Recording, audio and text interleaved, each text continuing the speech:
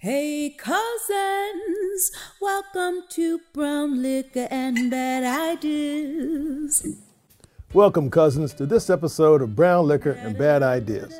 I'm Cornell Wright, your host, the People's Lobbyist. Today, cousins, I want to talk to you about 5 things I think are important as we start to think about what's wrapping up this month of March and how we want to start moving forward in the rest of this new year. Welcome. Brown Liquor and Bad Ideas is intended for the participation of responsible adults of legal drinking age who wish to engage in substantive virtual discussions and social drinking for entertainment purposes only. Brown Liquor and Bad Ideas does not advocate the abuse of alcoholic beverages. Choosing to participate in any of the drinking activities shared in the program should be made with moderation and caution and is the sole responsibility of the user. So cousins, sometimes in the role of being a people's lobbyist, I have to try to present you with information that you may have already heard before. Certainly some of the topics I'm going to mention have been in the press. In fact, all of them have. But you may not have seen them all in a combined package, if you will. I'm trying to provide you with that information so you can start to get an understanding as to how the way we perceive things, the way information comes to us, can start to have impact on the manner in which we process it, and also the manner in which we start to understand it to decide what actions we want to take to move forward. That moving forward action, cousins, is our engaging with our political officials, engaging with one another, once again trying to do what? Take the best of you and I so that we have the best us we can, which is the best United States of America possible. So within that, cousins, let me talk about 5 things that were kind of important each individually, and when you look at them in composition, I think are significant for us to move forward. The first one is that within the last month, the FBI director came out and determined that Antifa, that you may have heard of that organization, anti-fascism, played no role in the January 6th insurrection at the Capitol. None. That information had been brought out by a number of different people, and you and I watched it on TV, cousins. And if you may have watched the Black Lives Matter in Washington, D.C., back in the summer of 2020, and you looked at the composition of the crowd at the January 6th, it really didn't seem the same, did it, cousins? So if someone's going to make a claim that that was Antifa, I think, as I've used before, you're going to believe me or your lying eyes. Cousins. It was reported, cousins, that in January of 2021, former President Trump and his wife, the First Lady, had an opportunity of getting COVID vaccines while they were still in the White House, which means prior to January, but prior to the inauguration. So, cousins, I think that's a long way of appreciation and growth from someone who described the COVID-19 as being a hoax almost a little less than a year ago. More specifically, cousins, for all of you who may be hesitant about getting the vaccine as a result of the positions that former President Trump took regarding it, please consider that he's taking the vaccine. You ought to get the vaccine as well so we can all get to the point of having the herd immunity so we can all be comfortable at the large gatherings, at concerts, at picnics, at football games. You know, one love football. Those kind of events that we want to get back to enjoying and appreciating together, which is a part of what? Us. Here's the football. So also, cousins, it came out just a couple weeks ago that Sidney Powell, she was an attorney that was part of, at that point in time, President Trump's legal team talking about the fraudulent activities associated with the 2020 elections. By the way, none of those fraudulent allegations have been proven.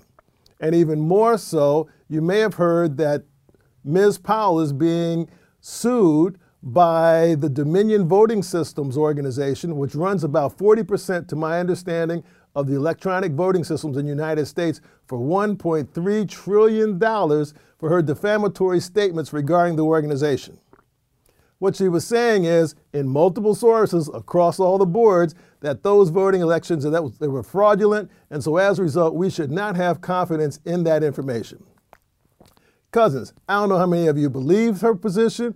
I don't know how many of you believe that the voting was fraud because of that, but as it turns out, just now, cousins, her legal team is now saying, and let me read this to make sure I get it right, reasonable people would not accept such statements from her as fact, but view them as a claim that is awaiting testing by the courts through the adversary process.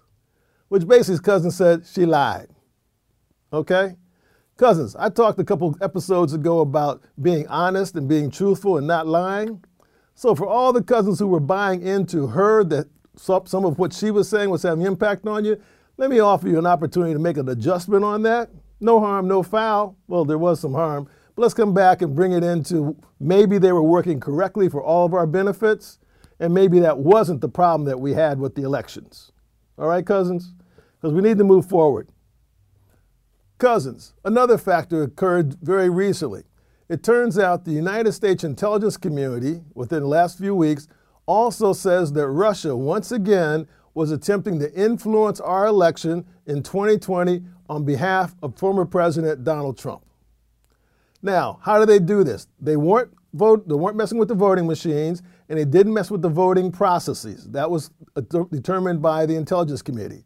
What they did do was provide information to members of the Trump campaign who then used that information incorrectly to impact and try to put a negative impression on now President Joe Biden. Cousins, back last year I talked about how misinformation and disinformation are used by our enemies to try to tear us apart. This is a classic case of disinformation on the part of a foreign government trying to influence our elections for their purposes. The question you have to ask yourself, cousin, is why would they want to have President Trump elected again? You see what I'm saying? But within that context, all the intelligence community came out without exception saying, hey, they were trying to mess with us again. Cousins, we have to start recognizing that all the information we're getting, and that comes from the top to the bottom, we have to understand and source the information in order to make sure we're having critical thinking associated with it. So what? We don't get fooled. All right, cousins? It would be a terrible thing for us to be torn further apart, because we already are in many instances. I want to help bring us back together. Being torn apart by misinformation and disinformation about people who want to what? Take advantage of us not working with each other. When we're together, we're stronger. When we're divided, we're weaker. And people definitely exploit that on all levels. Right, cousins? I mean, it's always been the truth. And finally, cousins, let me just be honest. We all know about the terrible shootings that occurred down in Atlanta, in which a number of members of our Asian American and Pacific Islanders community were killed by, as it was described by whomever was the police person talking about it, he had a very bad day. I'm sorry, that's two wrongs that don't make a right. First of all, there was somebody going out there killing cousins for no reason other than something I think is a hate crime. That's my opinion. You tell me your opinion. And the second is that whoever came up from the police department making statements talking about he had a bad day. No, cousins, no. And when a guy talked about he was acting upon some problems that he has in order to inflict some personal harm and deadly violence on other cousins, there's no way to describe that, cousins, other than being a hate crime. That's violent. Do we really need that in our society? The answer, in my opinion, is no. You tell me. Leave some comments if you think, all right? Because unless we start to understand this, and then what's going to happen? I can predict that the discussion's going to be, oh, well, you know, he was a lone actor, which he was, and he was suffering from mental illnesses. All right. Well, cousins, you talk to my wife, she'll tell you I have a bad mental illness once every now and then, right? Not to say that I am, because I think I'm a pretty reasonable person, and you determine that, but that's no reason to go around killing cousins. And so what is it about this that's happening to us, cousins? And so sure, you want to talk about mental illness? Yeah, that's important. But let's get down to the root cause of what that mental illness is. And let's not get caught up here in the woods about, oh, well, this, that, and the other. Let's go down to what the root cause is. That's the only way to figure out what the real problem is. It's becoming springtime around here. You think about it. If you knock off the top of a dandelion, what happens? It's going to grow back next week. You got to get to the root cause in order to figure out what the problem is. And through the root cause, you can pull that out and get rid of the dandelion.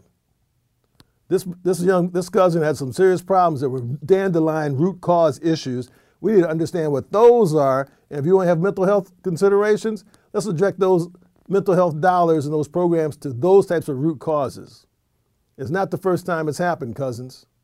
And in fact, across the country, supposedly there's been a 150% increase in violence against our Asian American and Pacific Islander cousins.